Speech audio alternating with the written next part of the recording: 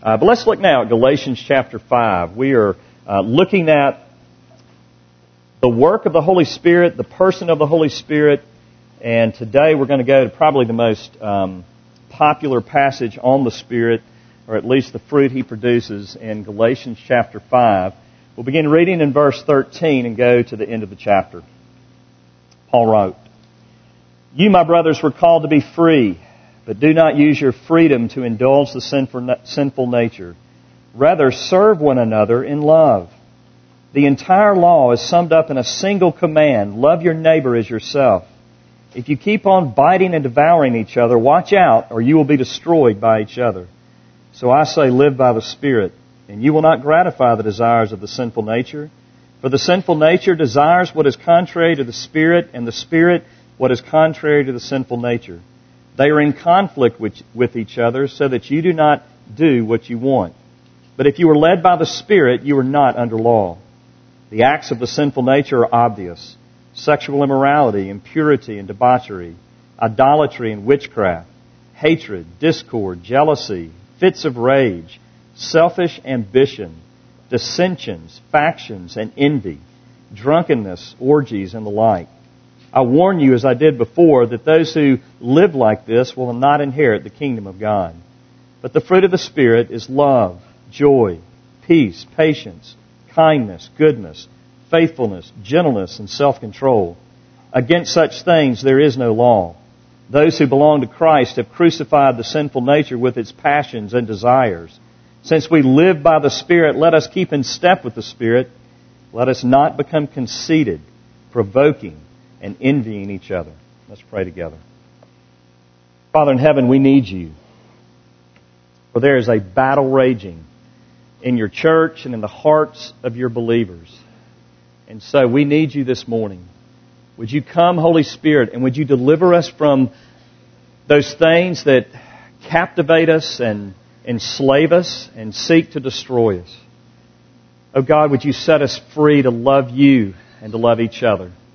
Would you develop right here in our midst a body that is known by the fruit of your Holy Spirit? Oh God, would you make us a loving people, a joyful people, a peaceful people, a patient people, a kind people, a good people, self-controlled and gentle. Oh Father, would you come by the power of your Spirit, and would you give us understanding this morning? Would you show us where we've been pursuing the wrong things? And would you take our repentance to a deeper level today, that we might be yours, and that this world might see Christ in the midst of us, and that this world might know that there is hope because there is power in the Spirit of Christ. Oh Father, would you come and do your work among us? We look forward to what you're going to do, for we pray in the powerful name of Jesus. Amen. I realized this week that the last couple of sermons that I preached have been pretty tough. The last sermon that I preached here was out of Acts 2 and Genesis 11. And I looked at those passages and kind of wove in the current events of Trayvon Martin. And I felt like you could hear a pin drop for about 45 minutes in this place as we were dealing with that issue in this church. And so I thought we might need to lighten things up a little bit, at least at the beginning. So I found this song, and I actually had to go to Chris Davis to find this, because I don't listen to much country music, but Chris is just a fanatic of country music. And I said, what are the young people listening to, Chris? And he said, well, Luke Bryan, Crash My Party. I said, oh, all right. So here's the chorus of Luke Bryan's Crash My Party. If you want to call me, call me, call me. You don't have to worry about it, baby. You can wake me up in the dead of the night. You can wreck my plans. Baby, that's all right. This is a drop everything kind of thing. Swing on by and I'll pour you a drink. And it's really not drink, it's drank. That's how they say it in Nashville. The door's unlocked, I'll leave on the lights. Baby, you can crash my party anytime. It don't matter what plans I got, I can break them. Yeah, I can turn this thing around at the next red light. You just picture a big truck, lifted off the ground. And I don't mind telling all the guys I can't meet them. We can all go out on any other night. And it goes on from there.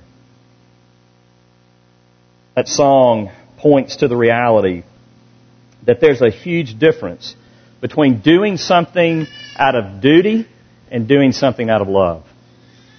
Between doing something because you want to do it and doing something because somebody told you to do it.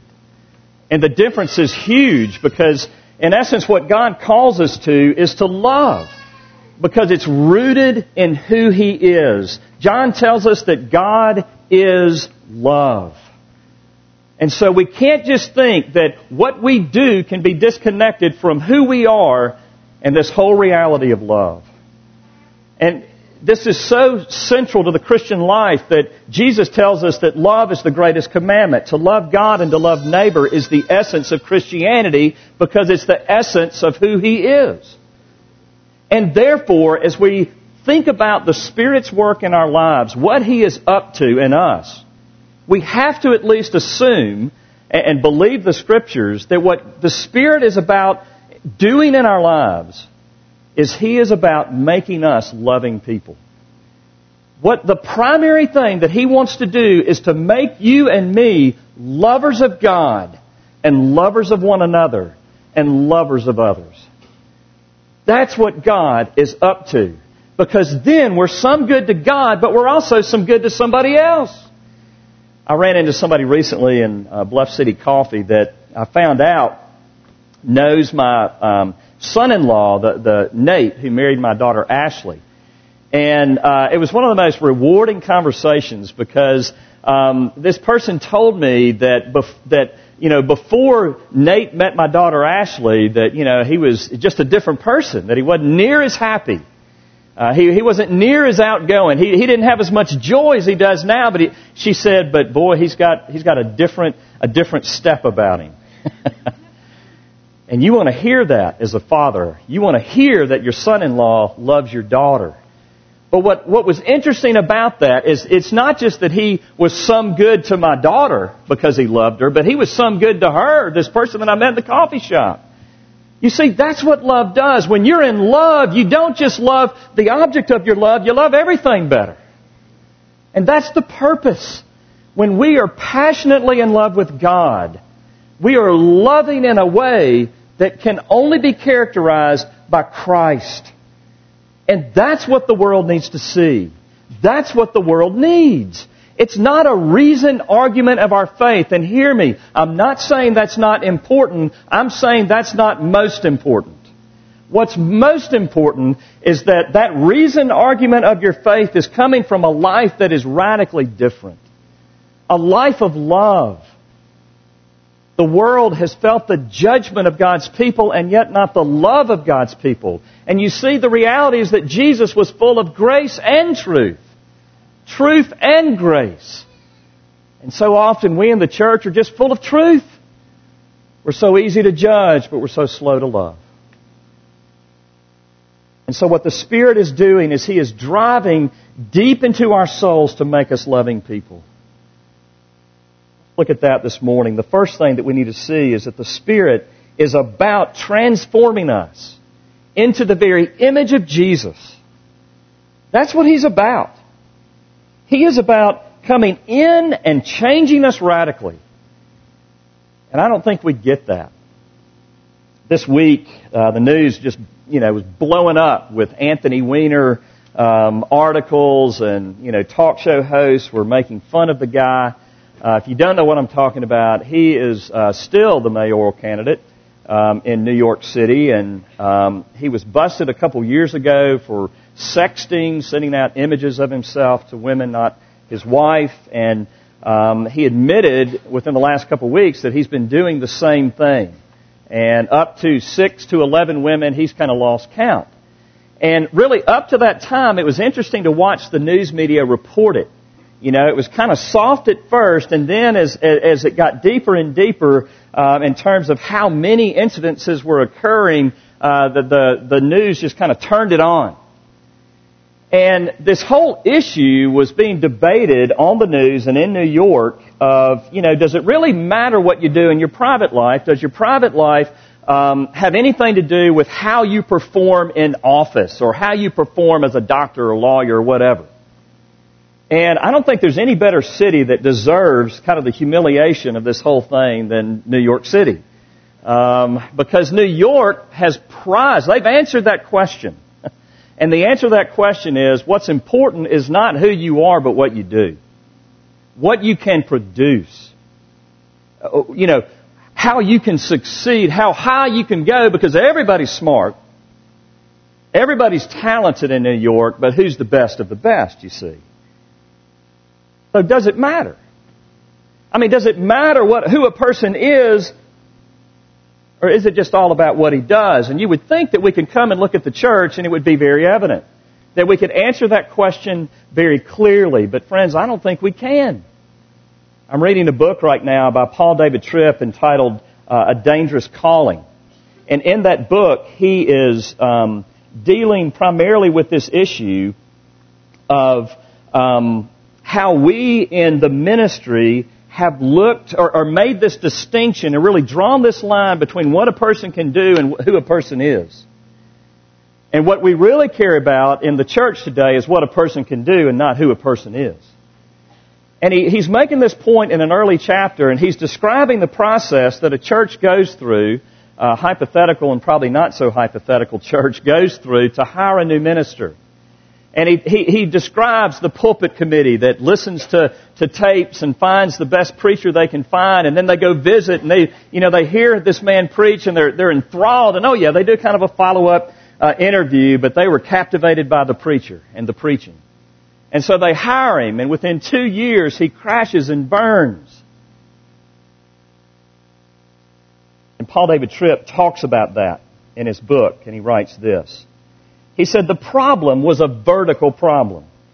It had to do with the character and content of this pastor's relationship with God.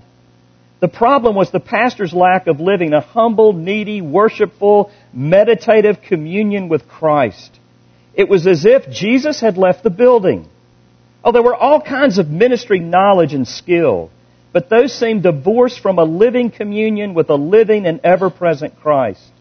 All this knowledge and skill and activity seemed to be fueled by something other than love for Christ and a deep, abiding gratitude for the love of Christ. In fact, it was all shockingly impersonal. It was about theological content, exegetical rightness, ecclesiastical commitments, and institutional advancement. It was about preparing for the next sermon, getting the next meeting agenda straight, and filling the requisite leadership openings. It was about budget, strategic plans, and ministry partnerships. None of these things are wrong in themselves, Tripp says. Many of them are essential, but they must never be ends in themselves. But they must never be the engine that propels the vehicle. They must all be an expression of something deeper, and that something deeper must reside in the heart of the senior pastor. It must ignite and fuel his ministry at every level, and what ignites his ministry must ignite every aspect of his personal life as well.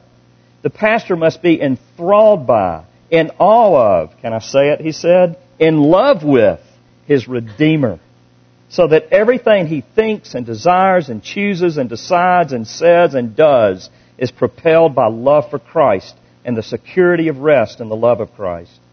He must be regularly exposed, humbled, assured, and given rest by the grace of his Redeemer. His heart needs to be tenderized day after day by his communion with Christ so that he becomes a tender, loving, patient, forgiving, encouraging, and giving servant leader.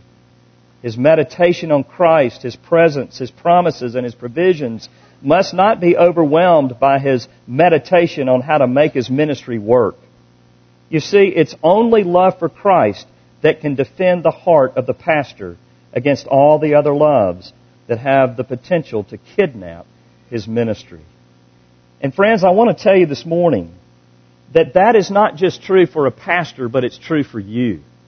The only reason that it's true for a guy like me or a guy like Chris or a guy like Rick is because we are to be showing you how to live the Christian life.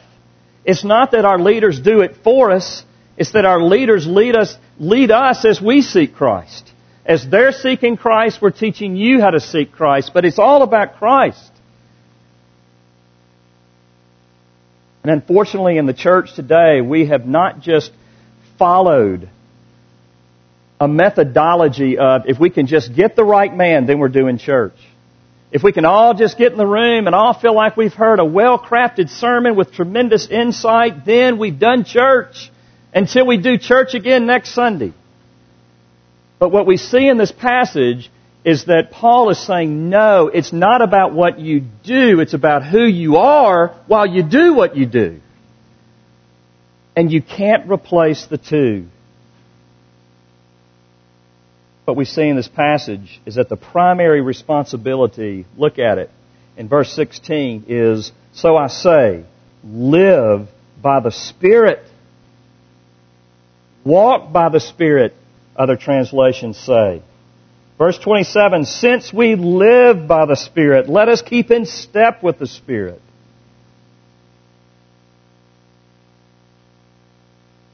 The difference between fruit and gifts, between spiritual fruit and spiritual gifts, is that a spiritual gift is what we do in God's power, but a spiritual fruit is who we are in God's power.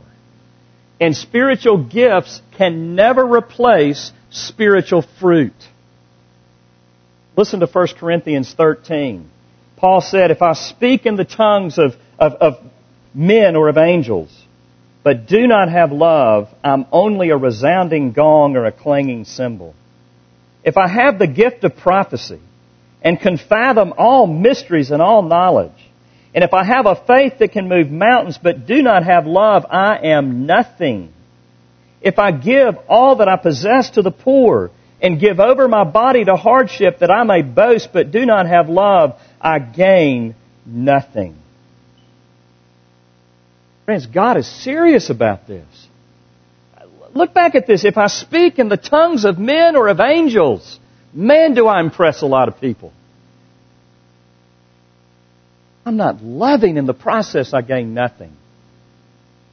If I have the gift of prophecy, do you know what we do with men who have the gift of prophecy, and we don't care if they love or not? We pay them the most money and we put them in the biggest churches.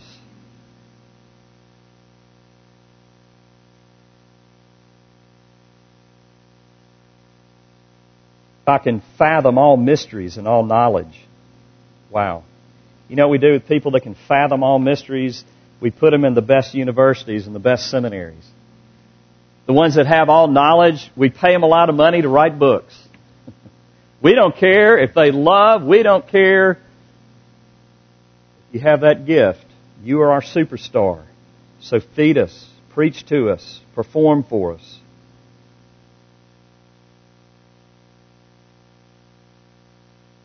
Sell everything and give to the poor. And that's in today, isn't it?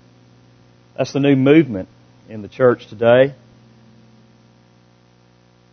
You hear that Paul says you can do that, but if you have not love, you're nothing. It doesn't matter what charity, how much time you're giving to a charity. If you're not loving the people you're serving, then you are nothing. You're like a noisy gong, a clanging cymbal, just a bunch of noise to God. You have faith that can move mountains. You know what you do? If you have faith in the church, if you're a visionary leader, buddy, we let you train other church planters. Because you can plant churches. You can see things and bring them to fruition, things that other people can't see. Oh, teach us how to do the same. We don't care how you treat us. We don't care that you don't have time for us. Just make a DVD series. That's all we need.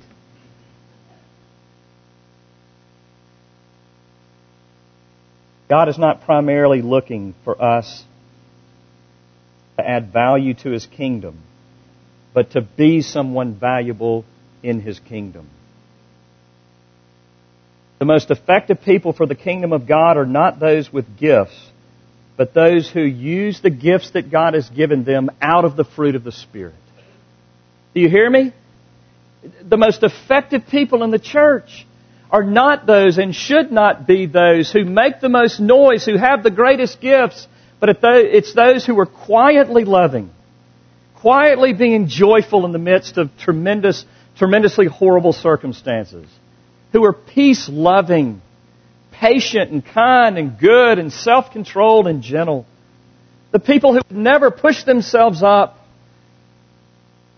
but who are content because they know that their Savior loves them, and their Savior has saved them by His own sacrifice, and that their Savior lived quietly among people for most of His life. And He didn't look for fame and fortune, and why should I? Am I above my teacher? See, the fruit of the Spirit. God's not looking for our value add to His kingdom. Do you hear that this morning? Do you know what He told a group of people? He said, look, go preach, go teach, but if you don't do it, I'll get these stones to do it. You know what He was saying? Richard Reeves, you don't go do it, I'll take this stone over here, and I'll make that stone be a better preacher than you ever. I mean, do you know how that kind of humbles me? God doesn't need me. He doesn't need you. And you say, yeah, but we got to go do these things so that we can be right with God, so that He'll love us. No, Jesus makes us right with God. And it's Jesus alone. Only His blood, only His finished work. It's called justification. And Jesus came and He lived under the law for us. He loved His neighbor as Himself because He knew Richard Reeves could never do it. And so now Richard Reeves tries to love his neighbor, but he clings to the finished work of Jesus in fulfilling the law for him. He says, hallelujah. Thank you that you loved your neighbor better than I can ever love my neighbor. And I'm one of them. I'm one of your neighbors. And then He died for our sin. He became our sin, and He died for us. So there's nothing I can do to pay God back for sins that I commit. Only Jesus can do that because He has atoned for my sin. You say, so what does God want from us then? He wants to make us new. He wants you to be holy. And what we've heard in the past is that holiness is don't drink, smoke, or chew, or go with girls who do.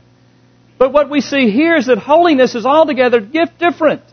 We have this list of holy as all those things you stay away from. But here's God's list. Love, joy, peace, patience, kindness, goodness, faithfulness, self-control, gentleness. You know what God wants from us. That's what He wants from us. That's holiness. Is to go out into a world and to show them what God is like. See, we're looking for God to do renovation. Come down, help me make this little tweak, and He wants to come down, tear the foundation out, rebuild the foundation and the walls where people stand back and go, man, that guy used to be a jerk, but now he's loving and he's patient. You see what happens if you just start serving God, but you are not developing it by the Spirit's power, the fruit of the Spirit. You're an incredible preacher who's still a jerk. You're an incredible Sunday school teacher who is real impatient, you know. You're a nonprofit worker, you know, who can write books and think through, you know, this new way of economic theory. But man, you're the most sour person to be around. But it's okay because you can write books and you can write papers. No. God says no. Write those books. Use your gifts as the Spirit of God is changing you from the inside out so that you, the messenger, are different. And that's what God is up to. The Spirit of God is about transformation. But secondly, the Spirit fights in and with us in this battle. The Spirit fights in and with us. This is a battle, and we see it here. If you understand this, you'll understand it's a battle. I have a friend who was moving from Oxford, Mississippi to Greeley, Colorado. And he was in a U-Haul truck and was in Nowhere, Oklahoma, almost to Kansas when he broke down.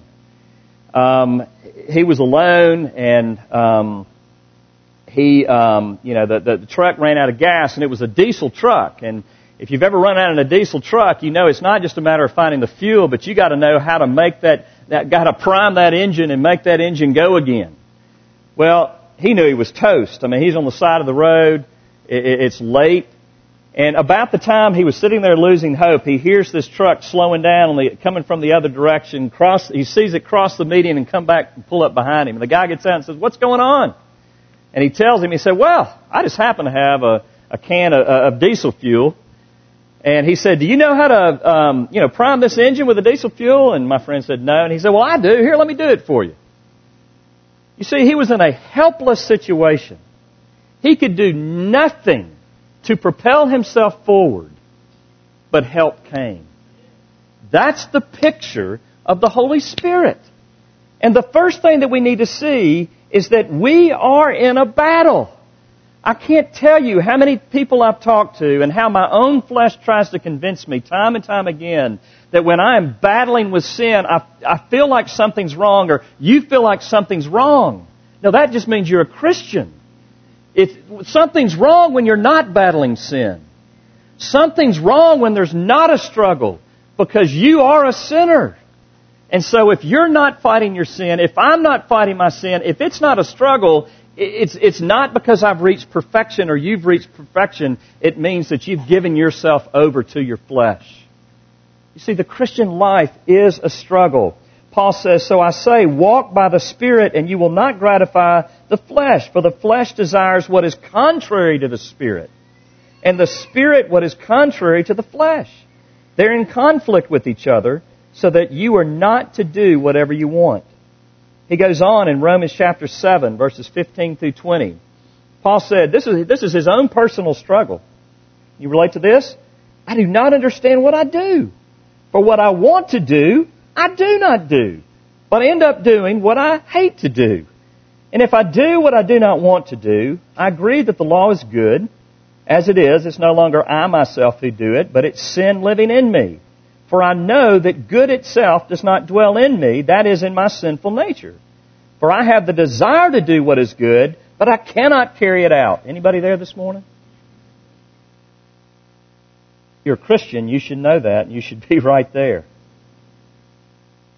For I do not do the good I want to do, but the evil I do not want to do, this I keep on doing. Now, if I do what I do not want to do, it's no longer I who do it, but it's sin living in me that does it. If you don't know that battle this morning, then it's because you have been using your gifts maybe for God and not seeking God to produce fruit in you. If you want to get in this battle, then say, when I go to school tomorrow, when I go to work tomorrow, when I go to my home today, when I get in the car with my wife or husband or family or roommate or whoever, I'm going to love them. Go try to love somebody this week. You're going to have a battle. Try to be joyful in any and all situations. Try to be at peace with those around you who are seeking to pick a fight. Try to be patient with those that are trying your patience. Try to be kind to those who absolutely annoy you. Friends, you're going to have a fight. So you'll not have much resistance when you seek to simply serve God with your gifts and not attempt to be like God in holiness. That's what I think John the Baptist was after. In Luke chapter 3, he comes and he announces the ministry of Jesus. And listen to what he says to the crowd, Luke 3, 7 through 14. John said to the crowds coming out to be baptized by him, "You brood of vipers, who warns you to flee from the coming wrath? Produce fruit in keeping with repentance. And do not begin to say to yourselves, 'We have Abraham as our father.' For I tell you that out of these stones God can raise up children for Abraham. The axe is already at the root of the trees, and every tree that does not produce good fruit will be cut down and thrown into the fire." "What should we do then?" the crowd asked. John answered, "Anyone who has 2 shirts should share with the one who has none. And anyone who has food should do the same." Even the tax collectors came to be baptized. "Teacher," they asked, "what should we do?" "Don't collect any more than you are required to," he told them. Then some soldiers asked him, "What should we do?" And he replied, "Don't extort money, and don't accuse people falsely. be content with your pay. Do you see what he's doing here? What John is doing is he's saying, go the way of love. Find somebody and love them. Don't just go to work tomorrow and let it be business as usual. But you go find somebody that you can lay your life down for. If you've been taking too much money from people, if you've been whining about how much you were getting paid, stop and be joy-filled. You see it? What John was saying is go for the fruit of the Spirit. Try to aim at the fruit, and your flesh will be right there with you. But guess what? So will the Spirit. That's the hope. Do you understand this morning that if you are in this fight, whatever you've identified as that which you're fighting against, you are not fighting alone? What I want you to feel right now is what my friend was feeling when he was on the side of the road with his head on his steering wheel, thinking he had no hope, and then what happened? Hope came. Hope for you as a believer is the Spirit of Christ Himself that lives in you. This is what Paul is saying. If you're a husband and you feel like I'm never going to get it right, or you're a wife and you feel like you're never going to get it right, or you're a child or a parent or whoever, an employee or an employer, and you think I'm never going to get it right, I'm never going to learn to be joyful and patient and kind and good, and I mean, how can I do it in my job? Because it's a fast-paced job, and how can I do it as a teacher? Because I've got to be firm, and you feel like there's no hope for you. Guess what? Paul doesn't just tell us that our flesh is warring. He tells us that the Spirit of God Himself is warring. This is what happens when we become a Christian. Before we're a Christian, we're fighting with God. Or fighting against God, After we become a Christian, we are fighting with God against. Do you see that you're not fighting for God? He's not up here looking down, watching, going, how are you doing? I don't know. You didn't really love much today. You kind of lost your patience there a little bit. No, He is in you, fighting with you. He is yearning with you. He's saying, you want to do it? I want to do it even more for you. Let's go together. That's what Jesus said in John 14. And I will ask the Father. I mean, his disciples were saying, we want to keep you here. And He said, no, you don't understand. No, you don't want me here. There's somebody better coming. You think it's good being with me? Wait till I'm in you by my Spirit. Listen, and I will ask the Father, and He will give you another advocate to help you. Do you need help? And He will be with you forever. The Spirit of truth. Hallelujah. The world cannot accept Him because it neither sees Him nor knows Him. But you know Him, for He lives with you and will be in you. I will not leave you as orphans. In other words, I'm not going to relate to you of here's the law and I try to get to it. I won't leave you as orphans. I will come to you. Before long, the world will not see me anymore, but you will see me. Because I live, you also will live. On that day, you will realize that I am in my Father, and you are in me, and I am in you. Dear Christian, are you living as if you believe that the Spirit of God is dwelling in you? Be encouraged today in your battle against sin. Romans 8. You, however, are not in the realm of the flesh, but are in the realm of the Spirit, if indeed the Spirit of God lives in you. And if anyone does not have the Spirit of Christ, they do not belong to Christ. Listen, the Spirit is not a graduation gift. It's not something that, you kind of get to a certain level in the Christian life and then God says, okay, now I'll give you the Spirit. If you are a Christian, you already have the Spirit because that's how you are a Christian. You didn't believe on your own. You didn't repent on your own. Your faith and your repentance was a gift of the Spirit of Christ who came to dwell in you to make you a believer. And the Spirit is with us, Jesus said, forever. So He comes in and He stays. You say, but you don't know me, Richard. You don't know my struggles. You don't know. You're right, but God does. And He knew it before the struggle ever hit you. He knew it before you were ever born. And He said, you're mine. And I choose to be in you and with you. Dear friend, there's hope if you're beaten down. There is hope And the first step is just simply acknowledging that I am not alone. Every day this week, you ought to write it down.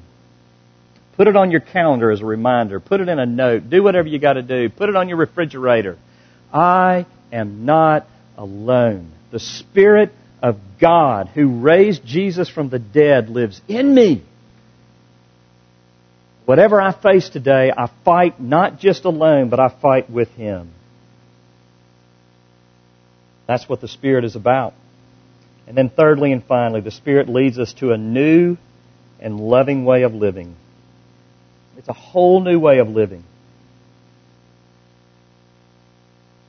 What is this new way of living? It's a little tricky.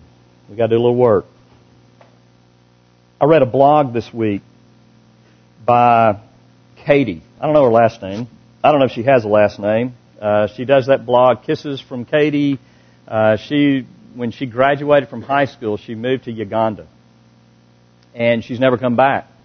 She's adopted 13 girls in Uganda. And she's about 23, 24 now.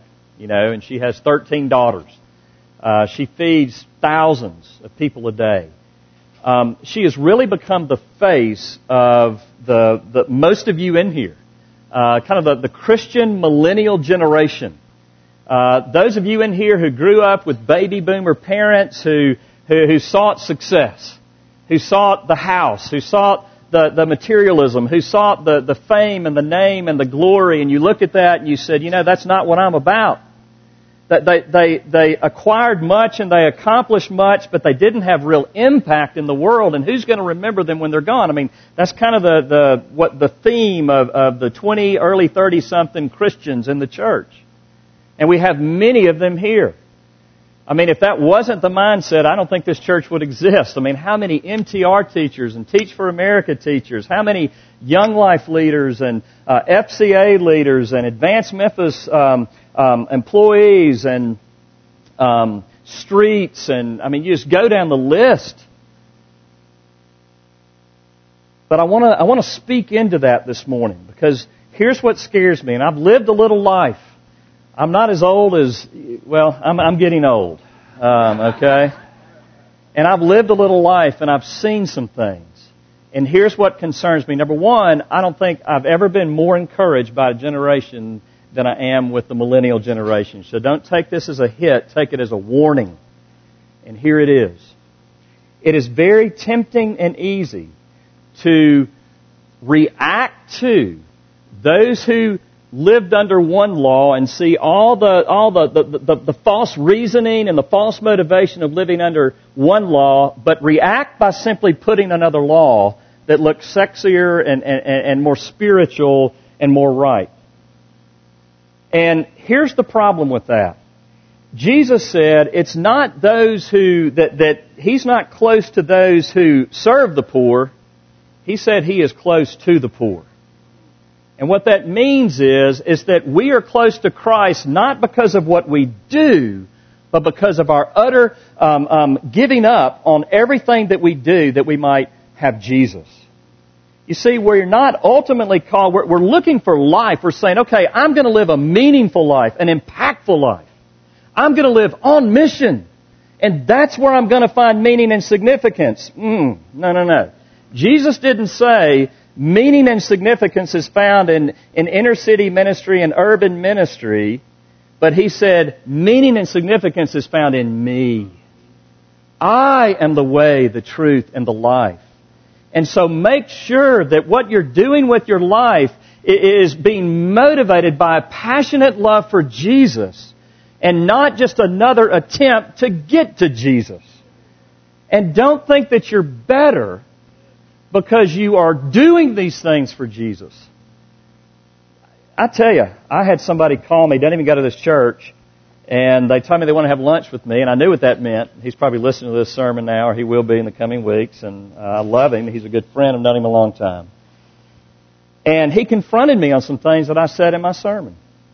And he was dead on, because what I was saying was he thought I was condemning everybody that moves to the suburbs and moves out of the city. And I had to say, look, no. That's not what I meant. but I'm sorry.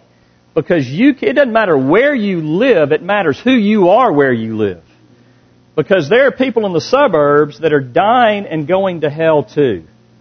And we need to be everywhere, okay?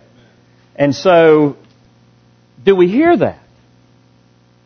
Is it really about who we are, or is it about what we do? See, we can make Jesus' command, love your neighbor as yourself, the new materialism. You know? We can make stop and do for your neighbor the new success in business. Got to be careful. How do you do that? You walk in the new way of the Spirit. Listen to Romans 7. Do you not know, brothers and sisters, from speaking to those who know the law, that the law has authority over someone only as long as that person lives? For example, by law, a married woman is bound to her husband as long as he is alive, but if her husband dies, she's released from the law that binds her to him. So then, if she has sexual relations with another man while her husband is still alive, she's called an adulteress. But if her husband dies, she's released from that law and is not an adulteress if she marries another man. So, my brothers and sisters, you also died to the law through the body of Christ, that you might belong to another, to Him who was raised from the dead, in order that we might bear fruit for God. You hear that? In order that we might bear fruit for God.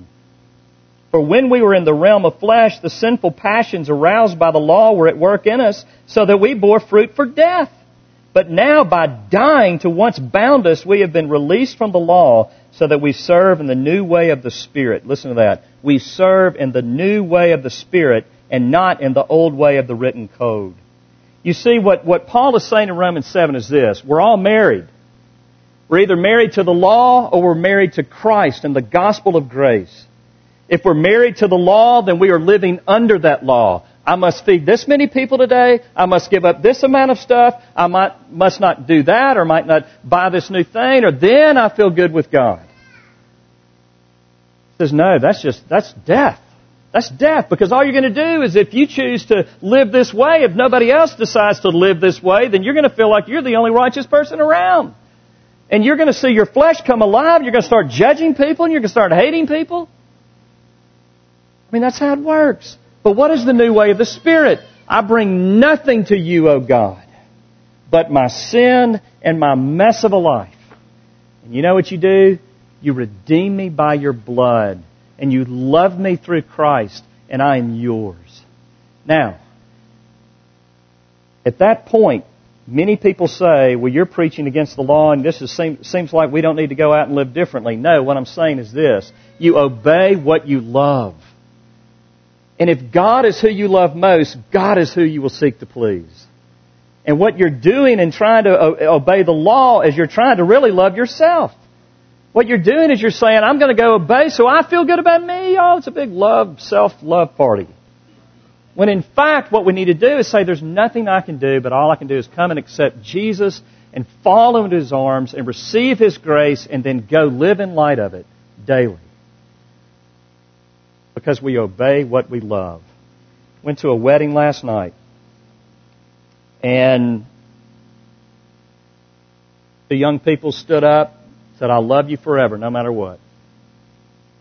And you know what they're doing? This girl who's basically like one of my daughters, she is following her husband to Brazil. She has this, you can come wreck my party, crash my party anytime kind of love, because that's what love does. If you had told her a year ago, hey, you're going to be living in Brazil in about a year, and you're going to be served, she would have said, no, you're crazy. What happened? She fell in love. And now she's not looking back. Dear friends, what's going to happen when we fall in love with Jesus? He says to go, and He says to give something up, and He says to love that person. He says, I can bring joy in your life, and I can do this and that, I can make these changes. And right now, on this side of love, you say, there's no way. No, I can understand that can be somebody else. And you're full of fear. You're full of resistance. Fall in love with Jesus. Don't look at the law. Look at Him. Look at His grace. Contemplate His work for you. And then let Him make those changes. And you will joyfully and gladly make those changes when you see His love. And friends, that's what these tables are all about. Jesus said, I want you not only to hear about my love, I want you to taste and know it. So come and eat and drink. And as you do, think about me and think about how much I love me, how much I love you. And then go live in light of that. Amen? Amen. Let's pray. Lord Jesus, we thank you for the beauty of the cross and the beauty of these tables. And we pray this morning that in the quietness of this place that you would deal with our hearts so that we might let go of the things that bind us, that we might be different people. Oh God, how I want to be such a more loving man. How I want to be so much more patient. I know that it has everything to do with you, and I know that I'm not alone. Your Spirit resides in me. Deal with me, win me, make me different. And God, do that for my brothers and sisters here this morning. We pray in Jesus' name. Amen.